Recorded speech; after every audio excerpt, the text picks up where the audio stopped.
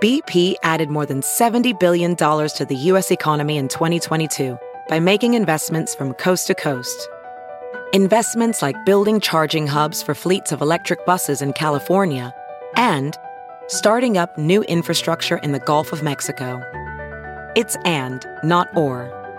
See what doing both means for energy nationwide at bp.com/investing in America.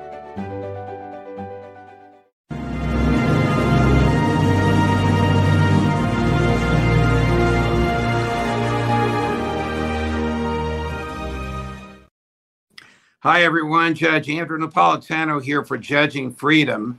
Today is, what day is today? Today is Tuesday, May 23rd, 2023. It's 5:30 in the afternoon here in Switzerland, where I find myself today, 11:30 in the morning on the East Coast of the United States, from which our friend and colleague Larry Johnson joins us today. Larry, always a pleasure. Thanks for your spending your time with us. Since last we spoke, it appears pretty certain, even from grudging admissions by the Ukrainians, that Bakhmut has fallen to the Russians. How bad a defeat was this for Ukraine? It was decisive in the sense that 26,000 to 30,000 troops on the Wagner side defeated over 100,000 troops on the Ukrainian side. Now, normally, and the statistics in war normally are that a defending force, like the Ukrainians, they're defending Bakhmut, that you would need an army 3 times that size to take Bakhmut. Instead, an army 1/3 the size took Bakhmut. Now, the Wagner Group didn't do it all by itself. They had dramatic support, significant support from Russian artillery, Russian fixed-wing aircraft, etc. So, but the story, the narrative that was presented to the public was that this was Wagner by itself, and it sort of blows up the U.S. criticism and the NATO criticism. They characterized the Wagner folks as a bunch of conscripted convict criminals who are just, they're there against their will. They're not very good. Hey, all we can say is 30,000 guys beat over 100,000 Ukrainians, and in one of your postings on this, since the Russian victory in Bakhmut, you referred to the battle there as a meat grinder, and you listed, it almost seemed endless, single-spaced. The list took up a whole page of all the brigades and various militias and entities that the Ukrainian military poured into Bakhmut. Did they overplay their hand? Would it have been better for them to have surrendered rather than to have suffered this catastrophic loss of human life?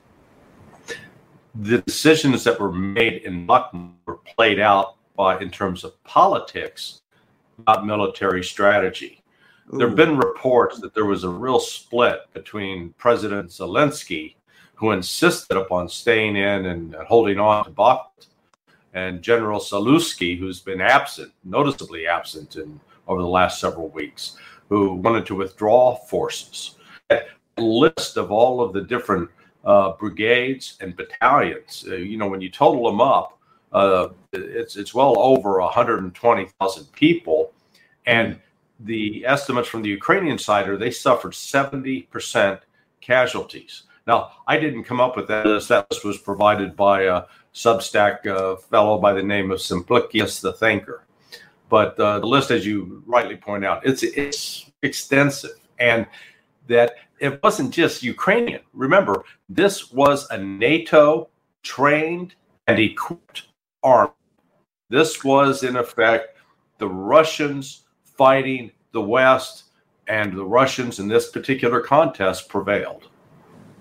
Did the Russians intentionally use what you, I think, once referred to as a meat grinder, almost like an iron claw, where they tricked the Ukrainians into entering and fighting, and then destroyed everybody that entered that area that the Russians surrounded? In other words, could the Russians have taken this earlier with fewer Ukrainian casualties? Or stated differently, did the Russians use this as a mechanism for depleting the strength and the size of the Ukrainian military? I believe it's the latter. When you go back to what Putin initially outlined as the goals of the entire special military operation, to demilitarize Ukraine. Well, the only way you demilitarize it is you destroy its military force and you destroy its equipment. They certainly could have taken Bakhmut in more conventional, what's called maneuver warfare, where you don't directly attack the city, you go out, surround it, cut off the surrounding access roads into the city, deny it logistics, starve it out. They chose not to do that. And it is reported that Surovikin, the general who ran operations previously in Syria, was the one instrumental in saying, this is what we're going to do. And the Ukrainians took the bait. They kept pouring men and materiel into that death trap. And the numbers that were lost there are really staggering in terms of the overall size of the Ukrainian force. And when it's all over, what did they achieve? Nothing. Larry, as you point out, General Surovikin, who is or was, I don't know which answer you're going to give us, the commander of all military operations, is a well-respected on the international scene military general, not a political hack. Is he dead or has he been killed? Oh, you mean Zaluzny? I'm sorry, Zaluzny. Yeah. The reports are now, and I think they're credible, is that he was wounded and that he's been hospitalized, and those wounds, severe wounds, being treated. There was a report that he claimed supposedly had a conversation with Lloyd Austin, the U.S. Secretary of Defense, just the other day. But I'm very skeptical of that, because the initial reports about Zaluzny had Zaluzny going on vacation at Crete, swimming in the ocean. It turned out those photos were from several years ago. So there clearly has been a staged, managed information operation regarding Zaluzny. Whether he is alive or dead, what was clear is there was a split between him and Zelensky. And I think Zelensky is in some real trouble in terms of his political standing in Ukraine. Are parts of Russia being dragged into this war because the Ukrainians are using NATO equipment to attack land that is indisputably Russia? Yeah, you're referring to the cross-border incursion in the Belgorod region. Yes. That just took place on Monday. And Ukraine has said, sort of like Butterfly McQueen from Gone with the Wind, I don't know nothing about no invasion. And the United States has said, oh, we don't know anything about it, except what the Russians captured were American-made MRAPs, vehicles, armored vehicles. So it's not like General Motors set up a car lot in Kiev, sell it to whatever buyer happened to wander by and, fork over, $500,000. So this clearly is Ukrainian surrogates going into Russia, but they're getting killed. They were all killed. So you've got to step back and say, if you're going to use force, what's your objective? What is the outcome that you want? If just getting yourself killed is the purpose, that doesn't get you into the winner's circle. So, Larry, this is very dangerous given Ukraine's geographical location. Would they have gone into Russia? Would they have attacked Russia without the knowledge, consent, or even knowledge and looking the other way of their NATO bosses? No. And that's the real problem, Judge. What's going on here is that there is now no off-ramp. The rhetoric, the vitriol that's being voiced by the group, the G7, by the United States, by the United Kingdom, portrays not just Putin, not just the Russian military, but all of Russia, its people, its economy, its culture, as an enemy, as nothing to be respected, as something ultimately to be destroyed, to be dismantled. And the Russians realize that now. They understand that. That was not their understanding more than a year ago. And you've got to, if you don't have a grounds for negotiation, it's going to end in conflict. Here's President Biden in Hiroshima announcing that he changed his mind, and the allies to whom American industry has sold F-16s are now free to ship those F-16 fighters to Ukraine. But just as important, maybe more important in the grand scheme of things, Larry, the U.S. will be training Ukrainian fighter pilots in the U.S. to use these jets. Watch this. The United States, together with our allies and partners, is going to begin training Ukrainian pilots in fourth-generation fighter aircraft, including F-16s, to strengthen Ukraine's Air Force as part of a long-term commitment to Ukraine's ability to defend itself. You, in one of your postings, I'm smiling because this is typical of the Larry Johnson I've known for many years, referred to the G7 meeting in Hiroshima as a clown show.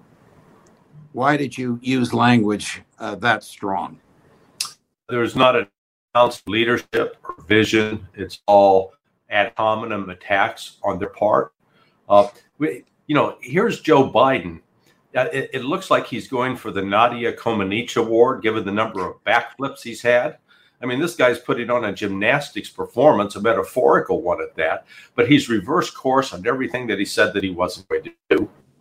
And they're not stepping back and taking a look at the reality, which is, you remember the game changers of the HIMARS? Oops, that turned out to be the game changer. And the Patriot, the Patriot's going to change the game. No, that didn't change it. There is no such thing as a miracle weapon that's going to change the trajectory of this war. That the F-16, if it is introduced, and the only way it can really be introduced is it's going to have Western pilots in the cockpit. It's not going to have Ukrainians. And I think, as Doug McGregor pointed out in your previous show, that's crossing a red line that's going to escalate this dramatically, because Russians will shoot these planes down. They will not make their way into any kind of effective attack. All they are cannon fodder. Is the U.S. and NATO, I guess NATO, using Ukraine as a battering ram against Russia? Trying to, but it's a pretty flaccid one. I mean, because the reality is the Ukrainians are the ones dying in droves, not the Russians. The Ukrainians are the ones that are losing aircraft, artillery pieces, tanks, armored vehicles in droves with no easy means to replace them. Whereas Russia's economy is actually growing, in part because its defense industry has been rekindled, and it's producing massive amounts, tanks, armored vehicles, artillery pieces, shells, missiles. So it's just, it is a decided loss on the part of the Ukrainians.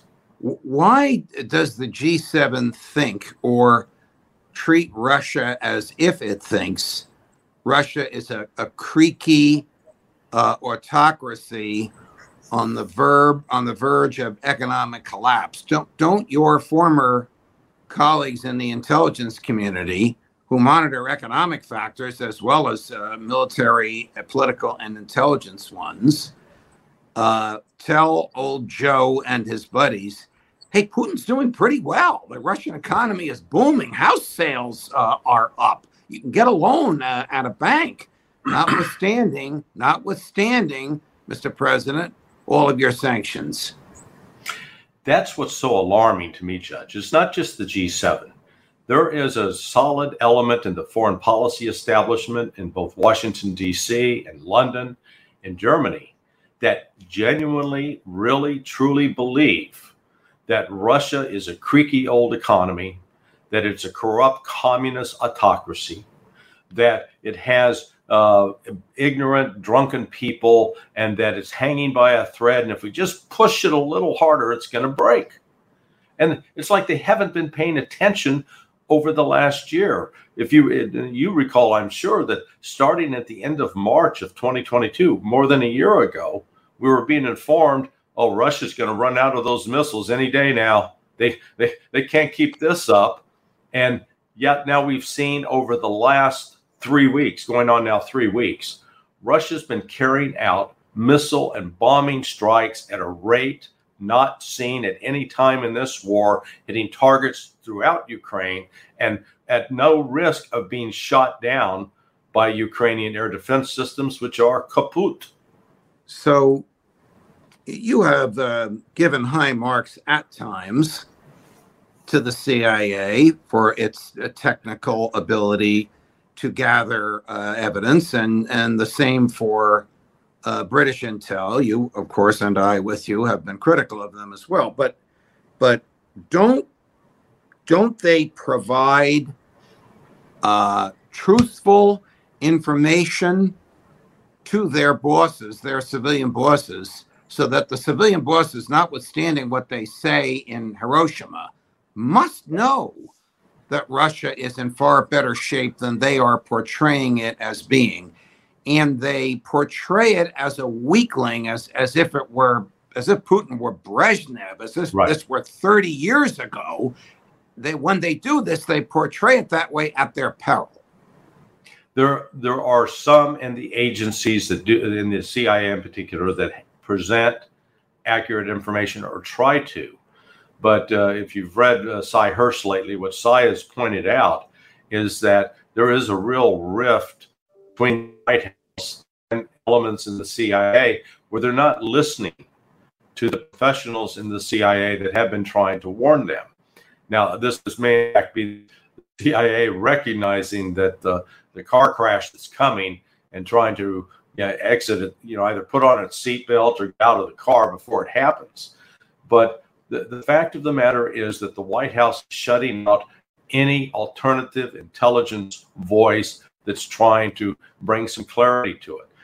There simply is no grounds for discussing this. But Doug McGregor talked about that as well in one of your latest broadcasts, that there is no open door, that if you go in, you try to talk some sense that Russia's not our enemy, Russia's not intent on rebuilding we hear about imperial Russia.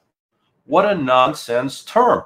When Russia was, quote, an empire, it did not have colonies around the world.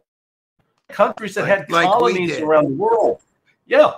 Us, the Brits, the Germans, the French, the Dutch. This is psychological projection at its worst. We keep attributing to both the Chinese and the Russians imperial ambitions, when the West is the only one that's actually been out exploiting the people of color around the world. Why do they so hate Russia? Why are they so willing to cut it off? Why do they, and I say they, I'm talking about the foreign policy establishment that Joe Biden has appointed in this country, and they are of like mind with, I think, their Western European colleagues. Why do they not understand there will never be peace negotiations with an enemy that you don't think even has the right to exist? Yeah, it gets to the issue of control. In the past, both the United States and the West felt that they could effectively control, coerce, bully Russia, particularly in the wake of the collapse of the former Soviet Union in 1991. And they hate Vladimir Putin because he will not bow to them. He will not surrender his country to be raped. The United States, the West, they are lusting after Russia as the most rich country in the world in terms of natural resources, uranium, nickel, gold, the fertilizer. I mean, just go down the list on almost every significant commodity and mineral. Russia is a leader, and the West desperately wants that, but they're not going to get it for free, and that's why they hate Putin. And that hatred is now extended to all things Russian. Do you think that NATO is planning some sort of an attack on Russia, either from the air or the ground? I do not think so. I don't think they're that crazy. I know that there are some colonels and lieutenant colonels and majors they're the worker bees within the military who are saying that was just a totally insane idea. And hopefully their views prevail. But I do not put it past them that they will look for some way to insert U.S. military personnel who are on leave into these combat roles. And all it's going to lead to are, more coming back to Dover, Delaware. And when the first F-16 is shot down, when the first F-16 is shot down and we find out it was piloted or co-piloted, I don't know what the phrase is, by an American, and that poor soul comes back in a body bag, where does that leave Joe Biden and his globalists? Well, it's going to force them to escalate. They are going to run into a confrontation with Russia because as Russia begins to take out U.S. military assets, the political pressure in the United States is going to be so great in terms of insisting that there be retaliation. We can't take this. We got to show them who's boss. And you got people like this. There's an article by Elliot Cohen who gave a speech to a Polish conference just the other day. He's a former major player in the neocon foreign policy arena, and he was talking just to those Russian CRF-35s. There's $100 million aircraft that is a white elephant, and when that gets shot down too, you don't have an option. So my attitude is, you don't walk into a bar that you don't know anybody in the bar fight, because they all may be related, and then you may end up fighting the whole family. Nicely put, Larry. Always a pleasure, my dear friend. I appreciate you changing your schedule to accommodate my travels. Thank you very much for joining us. Always happy to, and stay away from the dog over there. Thank you. More as we get it this week, no matter where I might be. Judge Napolitano for Judging Freedom.